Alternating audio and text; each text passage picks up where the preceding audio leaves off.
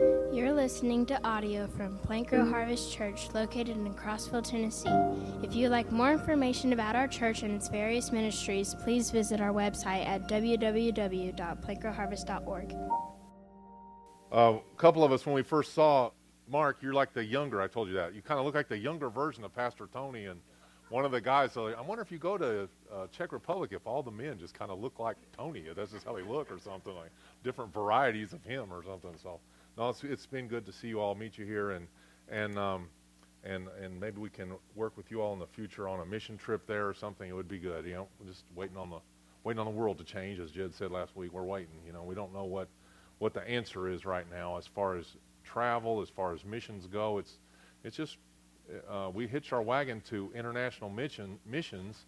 We've gone on many international missions, and right now it's kind of harmed us in a sense.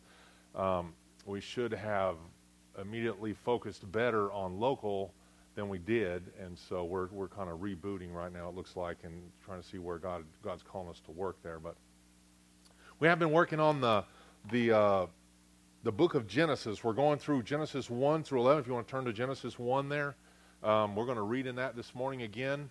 For some of you new coming, first time coming, or just been here a week or two, I know this is a different flavor maybe than a lot of churches do. Somebody said something about this week. And okay, so we got two different styles of preaching. If we had to break it down to two different styles, I would break it down into these two. We got one that's more topical, like week by week. Maybe this week we talk about marriage, we talk about finances, we talk about raising children, we talk about different parables, just taking a piece out here and there and kind of working on that one thing. And then we have what's called exegetical, which is more just starting at one end of a book and working your way to the other and trying to take piece by piece as you go down through the Word, just trying to speak what the Word speaks.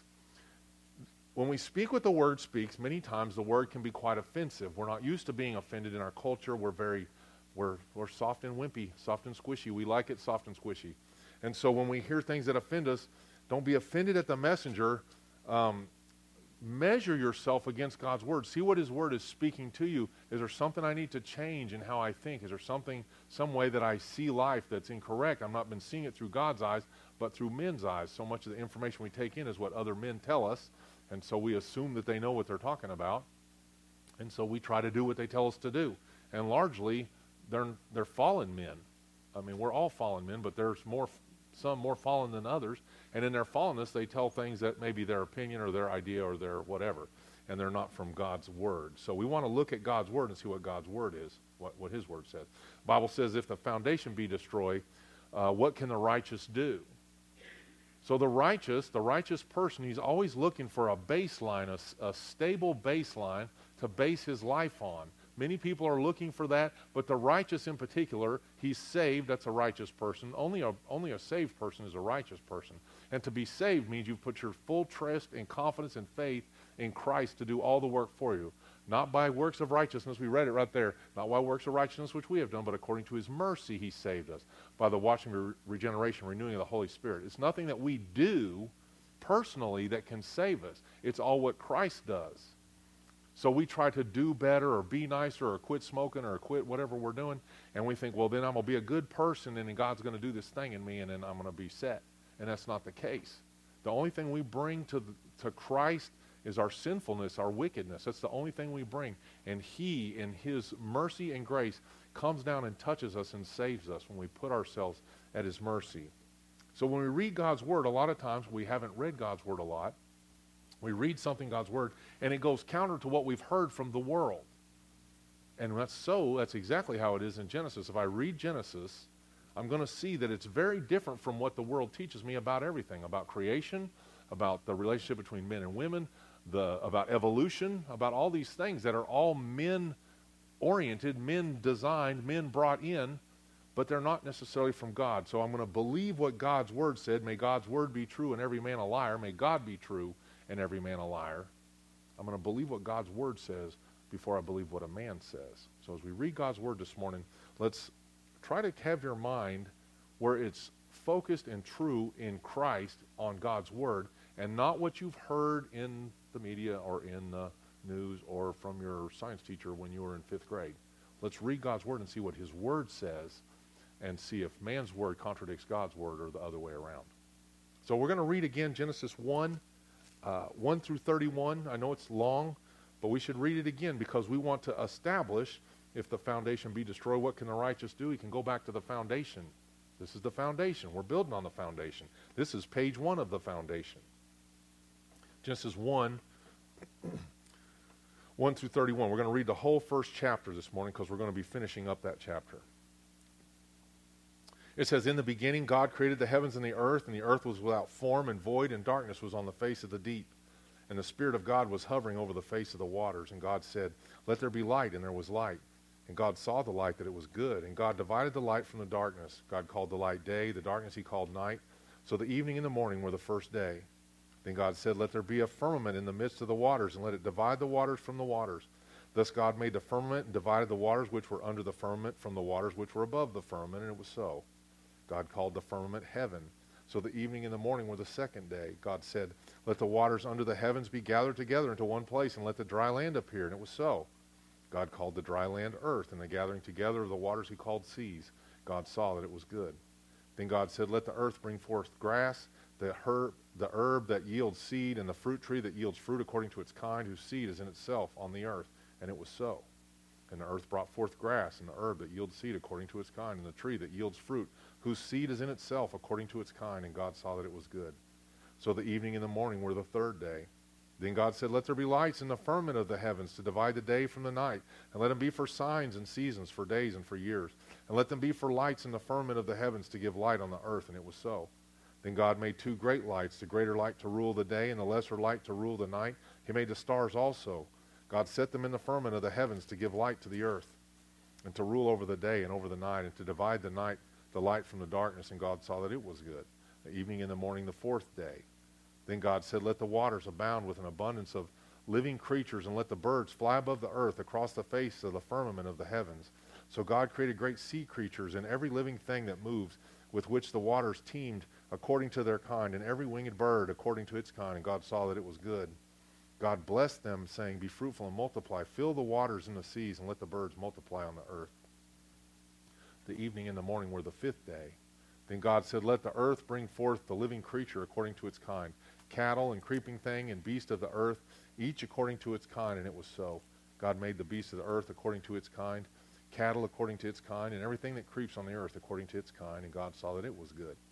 Then God said, let us make man in our image, according to our likeness. Let them have dominion over the fish of the sea, over the birds of the air, and over the cattle, over all the earth, and over every creeping thing that creeps on the earth. So God created man in his own image. In the image of God he created him. Male and female he created them. And God blessed them, and God said to them, be fruitful and multiply, fill the earth and subdue it. Have dominion over the fish of the sea, over the birds of the air, and over every living thing that moves on the earth. God said, see, I've given you every herb that yields seed, which is on the face of the earth, and every tree whose fruit yields seed, to you it shall be for food. Also to every beast of the earth, to every bird of the air, and to everything that creeps on the earth, in which there is life, I have given every green herb for food. And it was so. Then God saw everything that he had made, and indeed it was very good. The other word there in the correct word is exceedingly good. So the evening and the morning were the sixth day. So I pray that what you hear this morning, Christians, I pray that what you hear this morning, you don't keep to yourself. A lot of times we hear things, and this is so counter to what we've been taught in school and so on, that it's very difficult sometimes for us to get into conversations with people and speak God's word to them, because we're like, well, we've been taught since forever that there's evolution and the Big Bang and all these things, and then God's word says something quite different. So I don't want to get in an argument with you or with Joe Blow about this, and I don't want to look like a silly person either as I speak God's word, and then that person hears it and they think I'm some kind of nut. But like I told you, may God be true and every man a liar. You're not going to I'm not going to stand before Jed to be judged on that day. I'll stand before the Most High God, and he's going to judge each man according to his works. He's going to judge every believer. He's going to see and he's going to try us, gold, silver, precious stones, wood, hair, stubble. And so you make sure that as you stand before God each day as you go to bed at night, as you stood before God in that day, as you acted as a believer in that day, did I speak his word in truth, or was I fearful? So we went through the different days there. The first day was all we saw was light, the separation of light from darkness. The second day, there was this firmament, the separation of the atmosphere from the earth, the inner atmosphere, the middle atmosphere, and the outer atmosphere, which includes everything as far as space goes. And in day 3, there was the waters that was gathered together. The dry land appeared, and the plants and the fruiting trees show up. In day 4, we had the sun, moon, and stars appear. And the 5th day, we had the living beings in the waters and in the skies, all the animals that creep upon the earth.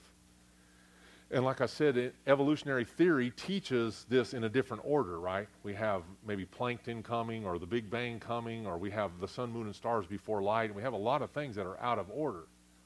But if we look at God's Word, we can see that God did some miraculous things in producing light before sun, producing, animals all at the same, birds and fish and all these things, all at the same time as whatever they're going to eat.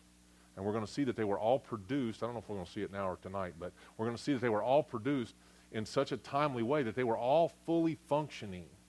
You didn't have to wait, corn. What's corn? 120 days on corn, Zach? Is that right? So if you plant a corn kernel, to get a corn ear to eat, 120 days for full maturity.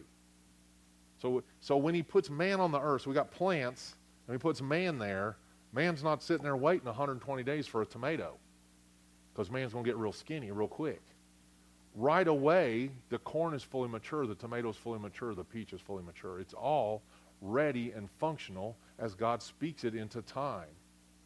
And it's an important thing to remember.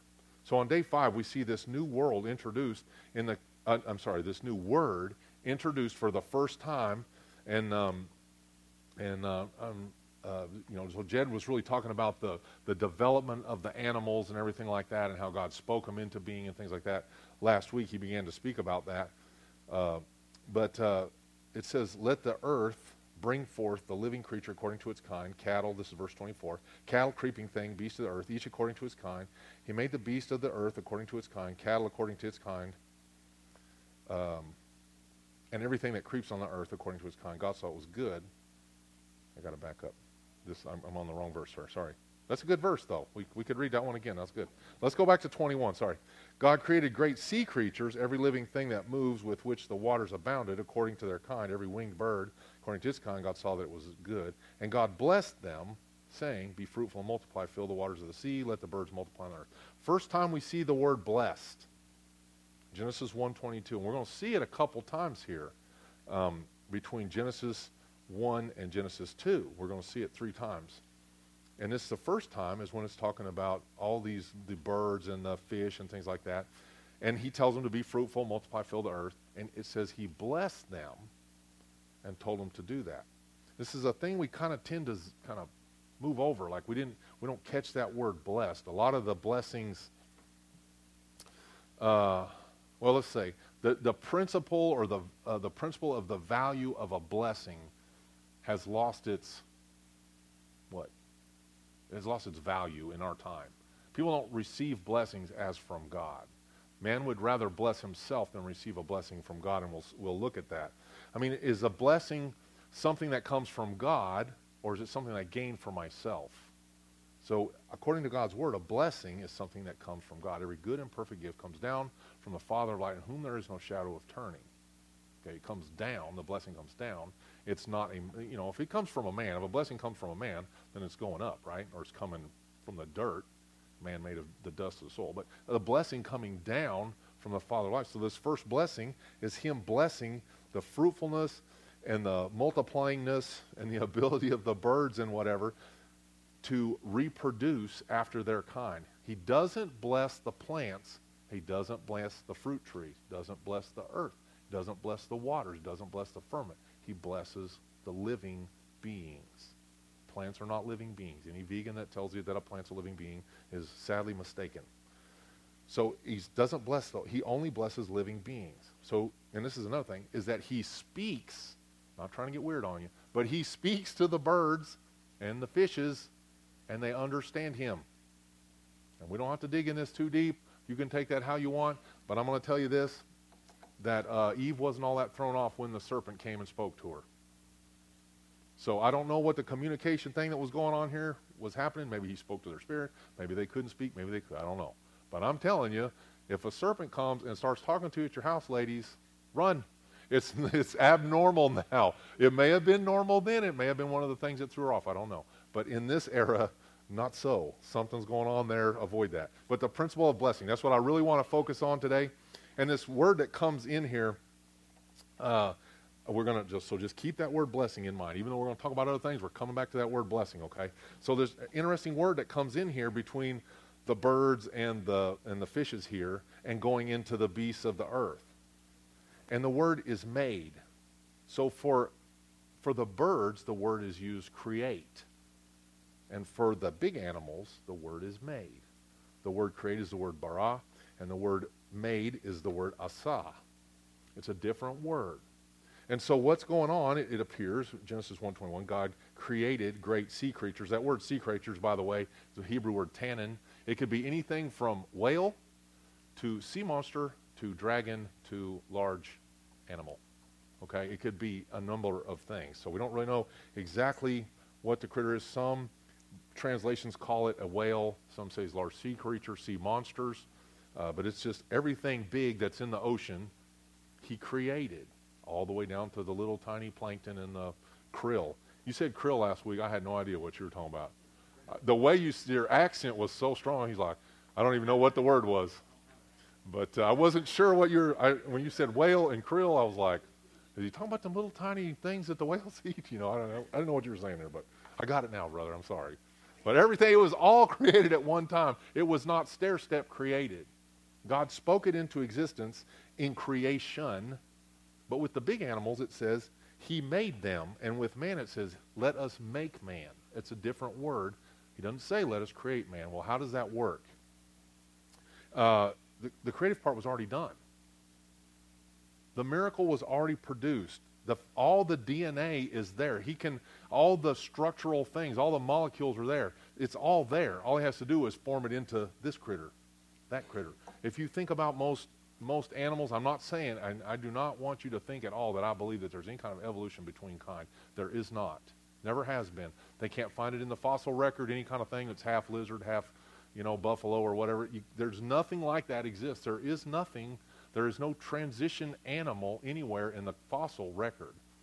But God has a good idea. He has a good plan. He has a good thing going here. He's like, cats do pretty good on 4 legs. I'm thinking I'm going to put 4 legs on dogs. Ostriches do pretty good on 2 legs. I'm going to put 2 legs on a chicken. And whatever. He's already got the components, and he modifies them. He makes them into different things. He's got the components. He can make them. We would do no differently. The components in a watch or a cell phone could be similar components on a larger scale that you could make a car of.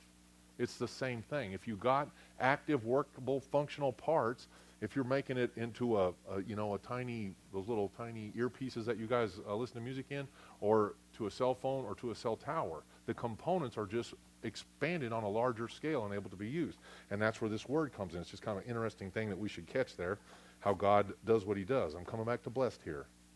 It says that God blessed the birds and the sea creatures, and he told them to be fruitful and multiply. They were all to be fruitful and multiplying. And in this, I want to say, how many people got a dog in the house? Dog or cat in the house? A lot of people. How many people got a dog and cat in the yard? How many people got a goat? How many people got 8 goats? How many people got a horse? How many people got what's the little thing the Ostranders got? What's that? It's not a gerbil. Guinea pig. How many people got a guinea pig? Where's Mile at? Mile would be doing jumping jacks. She loves her guinea pig. Why do people have animals? It says right here. Why? Because God told them to take dominion over them. Does God love animals? Is there animals in heaven? A lot of people ask this question, especially when they have a favorite pet or whatever. They ask the question, well, will Snoopy be in heaven? Poor Snoopy. We had that dog for 10 years. He never got the love he should have got. He was a good dog. He smelled really bad. Will Snoopy be in heaven? So maybe. I don't know. Does God love animals? Yes. Did God create animals? Yes. Is there animals in heaven? Well, we can see Christ returning on a horse. He doesn't go down to whatever Joe's horse corral and pick out a horse. He rides it down. He comes down on a horse. The horses in Ezekiel and Zechariah and Revelation all are they're supernatural in being.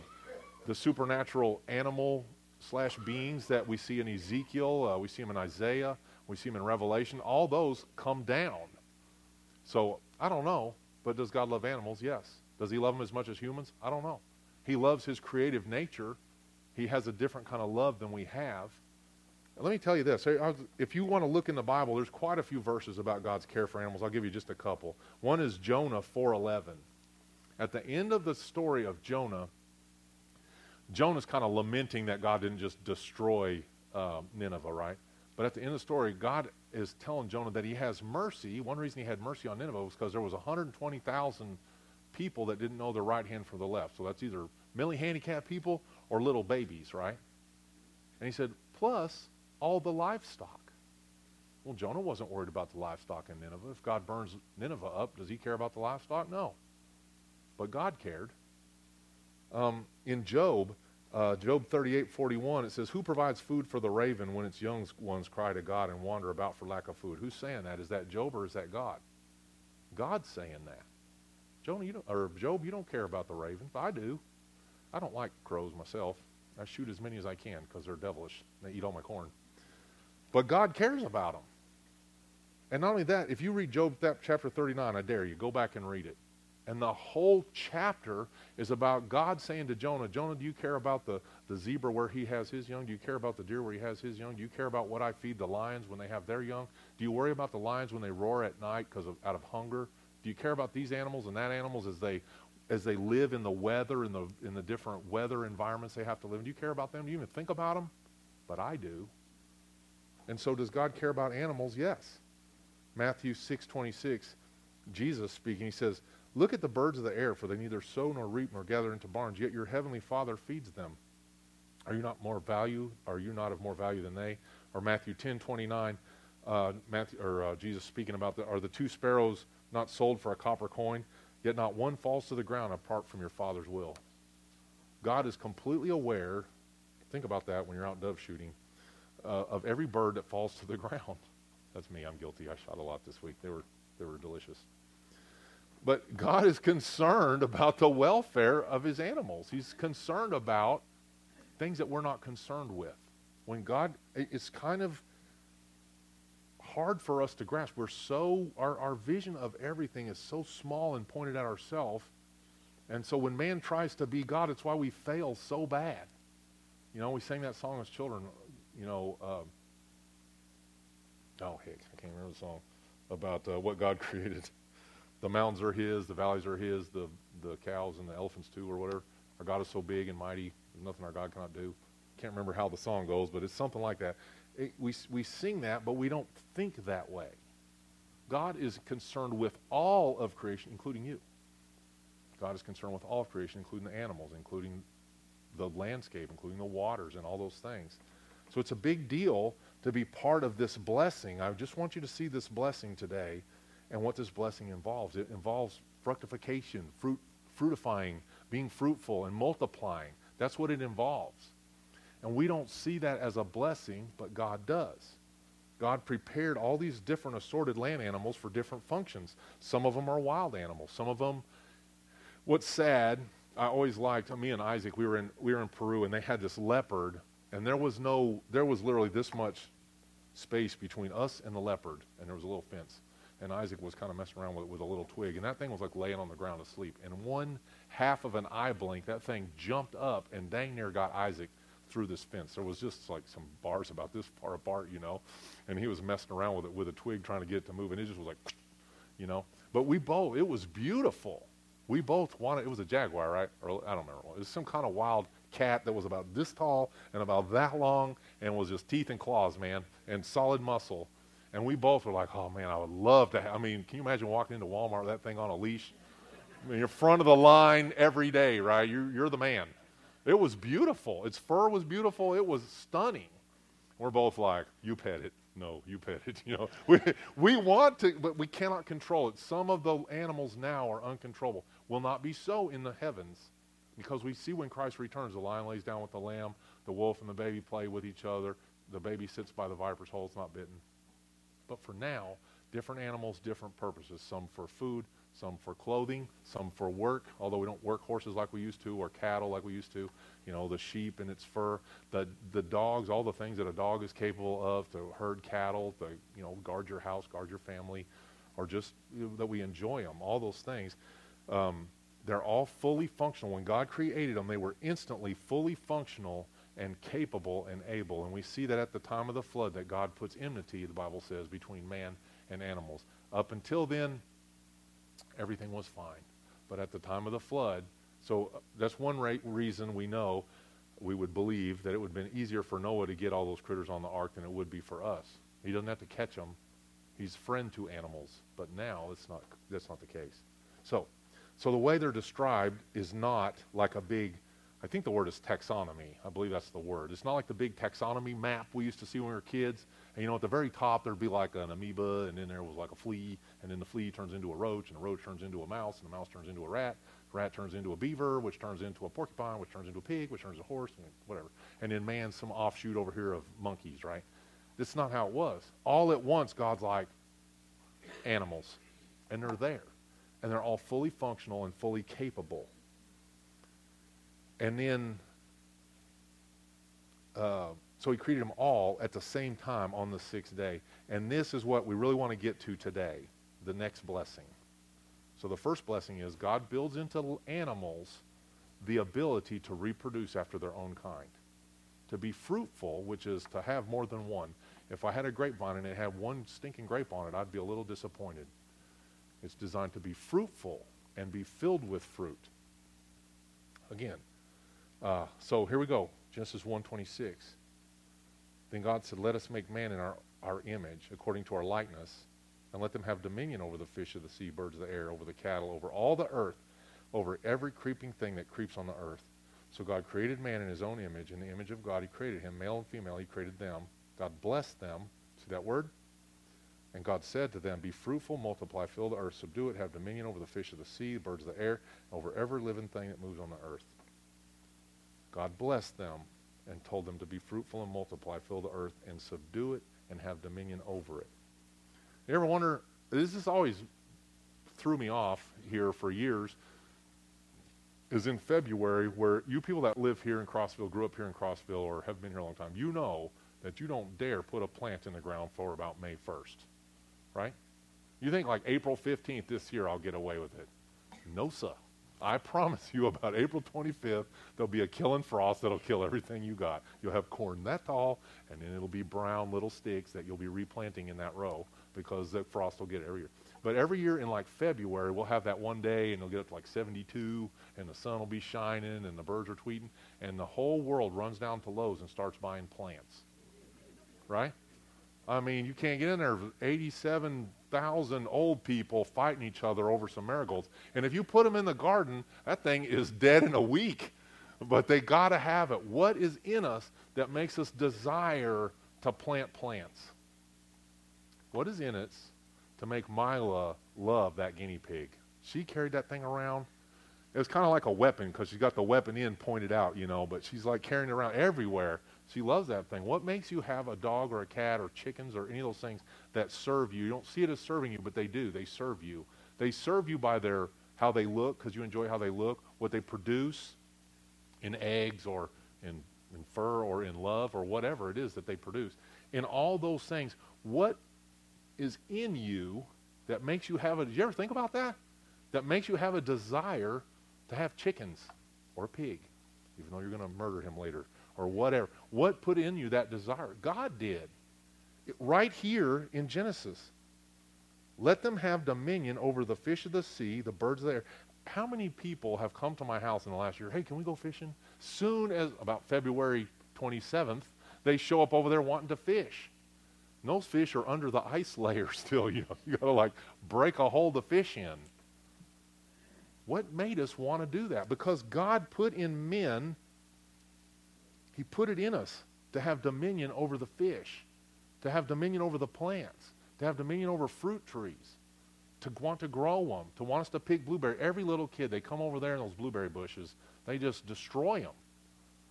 Why? What's in us that we want to see it on there and then it would just be a part of it by eating it or touching it or whatever? God put it in us. He put it in right there. God himself put into man's essential being to take dominion over all the earth, all of it, all the animals, all the plants. It's truly, and this is tough, it's truly unbiblical for you to not take dominion over the things that God provided you to take dominion over. You know, you're saying, well, I don't really like the garden. Well, sorry, he made you a gardener. I don't really like these things. He said, take dominion over all of it. On the earth, below the earth, and above the earth. The things that he put in the soil, in the ground, the seeds that's in there, the weed seeds and the positive seeds, the minerals, the gold, the silver, the precious stones, the iron, the copper, all that stuff is in the earth, that's on the earth, on the surface, and above the earth. All that's ours. It's not wrong for us to take dominion over the birds, to take one and however you accumulate it and to eat it. He gave you dominion over that. He didn't give us permission to eat them till after the flood, but before the flood, no. But even in that, if Adam could have harnessed the power of those birds to do one thing or another, it was completely his to do that with. God gave them to men to do that with. And then the blessing. This is the part. This may offend you. Don't be offended. I'm not trying to be offensive. Just hear me out and see if God's word is correct. How about that? It says, so God created man in his own image. Verse 28, then God blessed them. Here's the blessing. Saying to them, be fruitful, multiply, fill the earth, subdue it, and have dominion over it.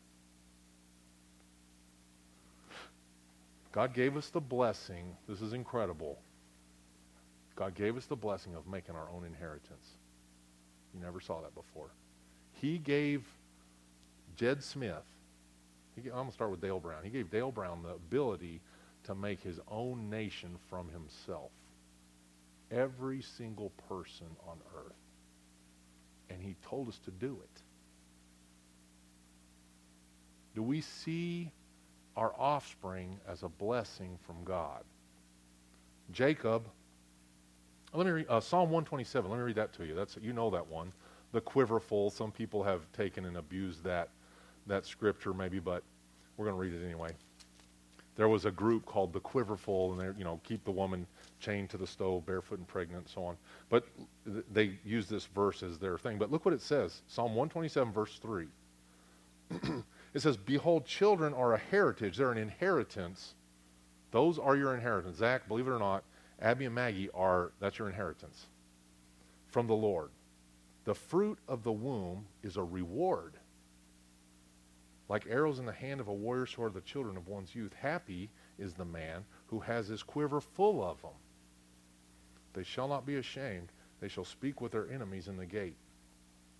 Somehow about 50 to 100 years ago, we were told that large numbers of children would be more of a curse than a blessing because they inhibited our freedom to travel or our freedom to, whatever, do more work or have a better house or whatever. And many of us believed it. And the incitement of that false teaching or whatever made us to have less kids. So you go from pre-World War II and then the birth control pill there in the late 60s or mid-60s, 64 I think, somewhere right in there, and you see people being told that having one or no children is a better blessing than having 7 to 8 kids. I know some of that one family here. How many brothers and sisters you guys had, Karen? Or Margaret? 8. The blessing is, every family I've ever met that had a whole bunch of kids like that, they always kind of talk about their mom and dad with pride. Oh, there was 8 of us. Mom and dad, they worked like dogs to feed all of them. They were like a pack of wolves, and they just throw the food in the yard. We fought over whatever. But they're always very close and working it out, There's something about a large family and the blessing in that. I know a lot of you guys have 3, 4, 5 kids, and that's good. That's a blessing from God. So to not have kids, the opposite would be a curse, right? To not have an inheritance. And you can produce your own inheritance. That's what he makes it an unlimited inheritance. As long as you're alive and you keep producing kids, you're making a greater inheritance for yourself. The only story I can tell you, maybe 1 or 2 of some older people, one man in particular, he never got married and he never had any kids. And on his deathbed, that was one sad man. And he specifically said, I don't have anyone to pass my name on to, and nobody will remember me when I'm gone. And he's right. He had his chance to have an inheritance, and he chose not to take it. I got this wealth over here, this big pile of gold coins over here. No, they're big in ingots, and they're real heavy. But I don't, you have the option to come pick it up and take it with you, or you can say, well, it's really heavy. Maybe it'll be here later when I come back for it. Somebody's grabbing the ingot. They're a burden for a time, but the inheritance, it comes down the road. Everything's that way. Every investment is that way. You don't make the money on the front of the investment. You make it on the end. So I'm not trying to judge you and how many kids you got or anything like that. I mean, my wife and I, we only had 3 kids. We should have had more. We started late. There's no excuse. We should have had more. But God designed in every man to make his own inheritance. And the investment you make now, it pays off down here. It says in Job 42:12, it says, the Lord blessed the latter days of Job more than his beginning. He also had 7 more sons and 3 more daughters. So he had a total of 20 children, 10 of which died. Then Jacob, the father of Joseph, he had 12 sons, and it says that he concluded his life with 70 descendants. So of 12 sons, he had, the rest were grandkids. I would do the math, but I embarrassed myself. 58 grandkids, right? He had 58 grandkids and great-grandkids, and maybe even great-greats. I don't know. He had a bunch. The blessing the blessing given to him by God was to make his own inheritance, and God cared for him in his inheritance. God's creative plan was to do this through each person, and there's more to the story here. We'll see, but God calls it a blessing. Somehow we got hoodooed over time, and we didn't see having more kids as a blessing, or having children, period, as a blessing, or the fact that any person can have his own nation, his own kingdom people, with himself as the head. We didn't see that as a blessing. But God says with Adam, he says, be fruitful, multiply, fill the earth. So that doesn't mean that all 70 kids have to live in one house. They can move away. That's the goal. Move out. Get your own farm. Grow your own corn. Make your own tomatoes. Have your own kids. And each one of those, that's a sub-nation. And the goal is that every father would train his children to be raised in the fear and the admonition of the Lord. And then this kingdom building would more and more generationally, just like he said, would generationally build people back into the kingdom. That's a great word Mark had of now we're baptizing the second generation. That's the goal. If it was, we've talked about that, if just getting saved was all there was, then at the moment of baptism, we just hold you under till the bubbles quit and you go on to glory. The goal is to take that person, develop them in the name of God, for them to produce other people like them to grow the kingdom, and we can do that. So we need to, another thing that I hear people say a lot is, I tell my kids, wait till you're about 30, go have your fun. What? Build the kingdom. Start building the kingdom. We've made all these other things more important than kingdom building. And it says the fruit of the womb is a reward. So encourage your children even in speaking things like this to them. Now I know you're like, Dale's, he's kind of a strange guy. He thinks differently. Read God's word and tell me what it says. If it says something else, then call me a heretic and we'll work on it. But if this is what it says, then work on building the kingdom. We might have missed out on nation building, beginning with ourselves, generational believers. So the ability of men and animals to reproduce after their own kind is the blessing.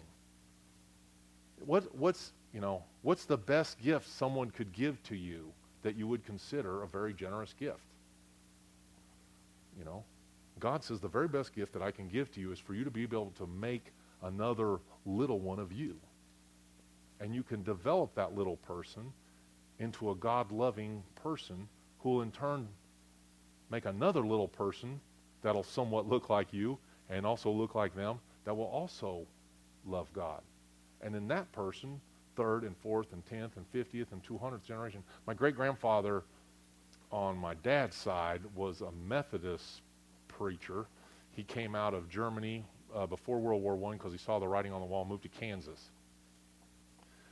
His wife and him were both Christians. I would say that all of their kids were saved. I wouldn't say that they were all like the most godliest people ever and they were all pastors or anything. But of their kids, a number of them either became, not their kids, but their grandkids. A number of their grandkids, he came 1907. A number of their grandkids, who are now in their 80s, were either pastors, married to pastors, but a majority of the grandkids were saved. I would say all, if not a majority of the grandkids were saved. Of the great-grandkids, which is my generation, I would say a vast majority, probably 95%, are saved in one ministry or another and living as Christians today. Of the great-great-grandkids, my kids, the same could be said. From one guy that was fruitful and multiplied and filled the earth.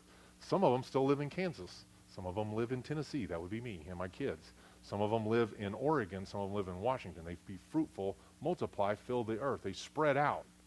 You can't keep the little pod of Christians. It's the same old thing. You can't keep all the seed in the silo. You got to spread the seed. The seed doesn't grow inside the silo. It just rots and becomes fodder.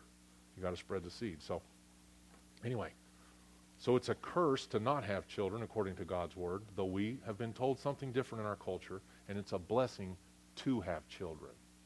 So see your children as a blessing, and remember it's an inheritance.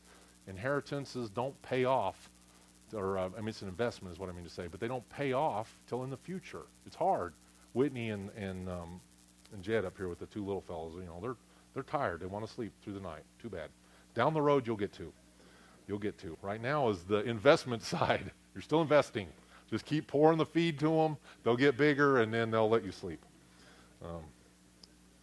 But thinking about my grandfather, think about the potential investment or the potential influence a God-fearing man who believes this to be fruitful, multiply, fill the earth, subdue it, and take dominion over it. Think about the influence that kind of man or woman can have on this earth. He can take dominion over it. He can move around as part of the blessing, flexibility to live wherever you want. He can work in the earth. He can mine it for its riches. He can grow crops above it. He can travel through the air now if he so chooses. In his multiplied offspring, he can introduce them individually to the Creator, their Heavenly Father. He could potentially create a nation of people with like and lasting values that are just like his own if he so chooses. But you're going to have to invest. It's going to take some effort. Any investment is, I know Zach's just finished building a little trailer out. It's taken time. He got the trailer a year and a half ago. It doesn't happen overnight. But now it's ready for the payoff. It takes time to establish it and put the foundation under it and put the air conditioner to it and put the water and the electric and the roof on it, fix the side thing where the whole side was missing. So it takes time, but then the investment pays off down the road. You got to put the time in. So the man can be filled with the food from the earth. I really like this chapter, or verse 29. It says, God said, see, think about this. Here's God, creator of all. He's created all this stuff. He's got it completely prepared and ready. And now he's like, let's make man in our image. We'll have somebody to take dominion over all this and handle it. And so he goes to that Adam figure, and he says, come here, Adam, he says, see, I've given you every herb. See all these plants and everything that yield seed? I gave it all to you. This is how it works. The seed's going to fall on the ground. It's going to die. It's going to get some moisture on it. It's going to start to grow. It's going to grow to a point. It's going to put on a little fruit, and then the fruit's going to mature, and on the fruit is going to be seeds where it can do it again. Adam, okay, that's good. And then all these birds and stuff, these are all belong to you. Do whatever you want with them. But if it was me, I would name this one, whatever, a duck. And then, he names all this. He tells them what to do with the creation. He's excited about what he's produced, and he takes Adam. It's just such a personal thing. And God said, see, I have given you. He's talking to Adam. He's talking to a man. But he's talking to you too. Because God's word doesn't change. And he's saying, see, whoever's here today, I've given you every herb that yields seed, which is on the face of the earth, and every tree whose fruit yields seed. To you it shall be for food. And also every beast of the earth, to every bird of the air, and to everything that creeps on the earth, in which there is life. Everything that has life, I've given all this vegetation for them for food. And it was so. And when he got done, the evening and the morning, the sixth day, he saw it as exceedingly good. He's like, man, look what I did. I made man. I made all this, and I placed fully functioning man in the middle of it, and I showed him how to use it. And we can still figure that out. We got the book. We have the Holy Spirit. We have preaching, some better than others. We have ability to discover what God's Word says and what it means. We have all those things. So ultimately, the last thing, the last blessing, and we won't spend a whole lot of time on this because we have just recently, but the last blessing is Genesis 1:31 through 2:2. It says, God saw everything that he had made. Indeed, it was very good. The evening and the morning, the sixth day. Thus the heavens and the earth and all the hosts of them were finished. And on the seventh day, God ended his work which he had done, and he rested on the seventh day from all his work which he had done. So he blessed the seventh day. He blessed fruitful and multiply, and he blessed the seventh day. He blessed it with animals, blessed it with humans, and now he blesses the seventh day. These three blessings are very important to God. They should be very important to us. We rest on the seventh day, and in that day of rest, we recognize the Creator who created all things. We give him the glory for his provision of all things. We're going to talk about his provision tonight, but think about everything that was put in place so that you can live and breathe and have your being every day. Look for God's provision in everything. So some people have a lot of problem with what God's Word has to say about what they should do or what they should wear or how they should look or what day they should worship or what crime they can commit and get away with and what they can't. And they just see God's Word as a bunch of rules to live by or the 10 Commandments or one thing or another.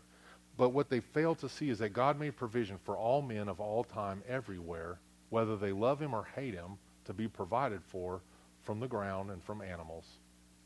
And he did it all knowing that many men would reject him in that. But just because we reject his great provision doesn't mean we haven't benefited from it in one way or another. So how dare we consider it an option to not be obedient to so great a Creator who did all these things for us and gave us a system to operate within. We should be more diligent in honoring him, worshiping him, seeking his face, being obedient to him, and all those things. We're really glib sometimes with how we handle God's Word and how descriptive it is and what it tells us we should and shouldn't do. We don't like the rules part, but we sure like the blessing part. So if I can give you something this week to work on, it would be this. Go back and discover what God says are blessings. Because a lot of times what God says are blessings, over time we've confused those and thought they were curses, tragically, and we've been confused by men who have told us things that aren't true about God. This morning, as we've studied God's Word together, we've read his Word together, and we've thought about his Word together, maybe we can take a moment and pray together. And I do want to give the option of those that have come and heard the Word this morning that if you're here without Christ, you can enjoy God's blessings now, but in eternity you're going to be separated from him. And so it's very important that today be the day of your salvation. While you're still here, while you still have time, while you've just heard how good, how great God is, all that he's produced, all that he saw, all that he thought out and designed with the idea of the provision of man in mind. Think about that. Everything he did it with the provision of man in mind. That's an amazing thing. So I want you to think about that, and we'll pray together now and eat together. May the word that was spoken today be a word that sinks down into your heart and it softens your heart, it convicts your spirit, and you go and tell others about the truth that you know that you've heard today, okay? Father, this morning we're so grateful for your word, and we're so grateful for these that have come, Lord, and grateful for this place. Lord, we're grateful for your presence. We're grateful for the gifts of all the things that you've provided for us since the creation. We're thankful, Lord, for the food that comes from the earth. We're thankful from the animals that you've provided us, the ones that we love, the ones that we care for, and the ones that care for us. Father, we're grateful for the image of God that's created in every man, Lord. I pray for those that are in our culture now that gnash their teeth and blaspheme your name, Lord. I pray that today that their eyes could be open to your creation, that they allow your book of nature, so to speak to them, that there must be a God, there must be a Creator, and that today could be the day of their salvation. Lord, that they would reject you not a moment more. Father, have mercy on us for not being obedient in the different things. But Father, today, turn our hearts back towards you. Make us into kingdom people. that develop other kingdom people. Give us a desire to train up our children and to draw them to you, to drive them to you, whatever it takes, Lord, to show them your goodness and your mercy on us. And Father, we're grateful again for this place and the opportunity and the time that you have given us. Not only did you create light, but you created time, and you appointed a time for us to meet together with you. We're grateful for this time now, Lord. We thank you all for your goodness. Thank you for the food in the hands that prepared it today, Lord. Thank you for this time of fellowship we have. We give all this time, this service, and everything to you for your glory, Lord, in Jesus' name. Amen. So we do have a nice meal of pizza. You may not think pizza's nice, but this one little fella right here, remind me, it's Brandon, right? Bradley? Brandon. Brandon came up, he's like, we're having pizza? That's my favorite. Pizza, man. Rejoice and be exceedingly glad, for great is your reward through that door. So we got plenty of food. Come and stay and eat with us, and come talk to me if you'd like to talk about Christ or, redemption or whatever. I'm here for you. God bless y'all. Tonight at 6.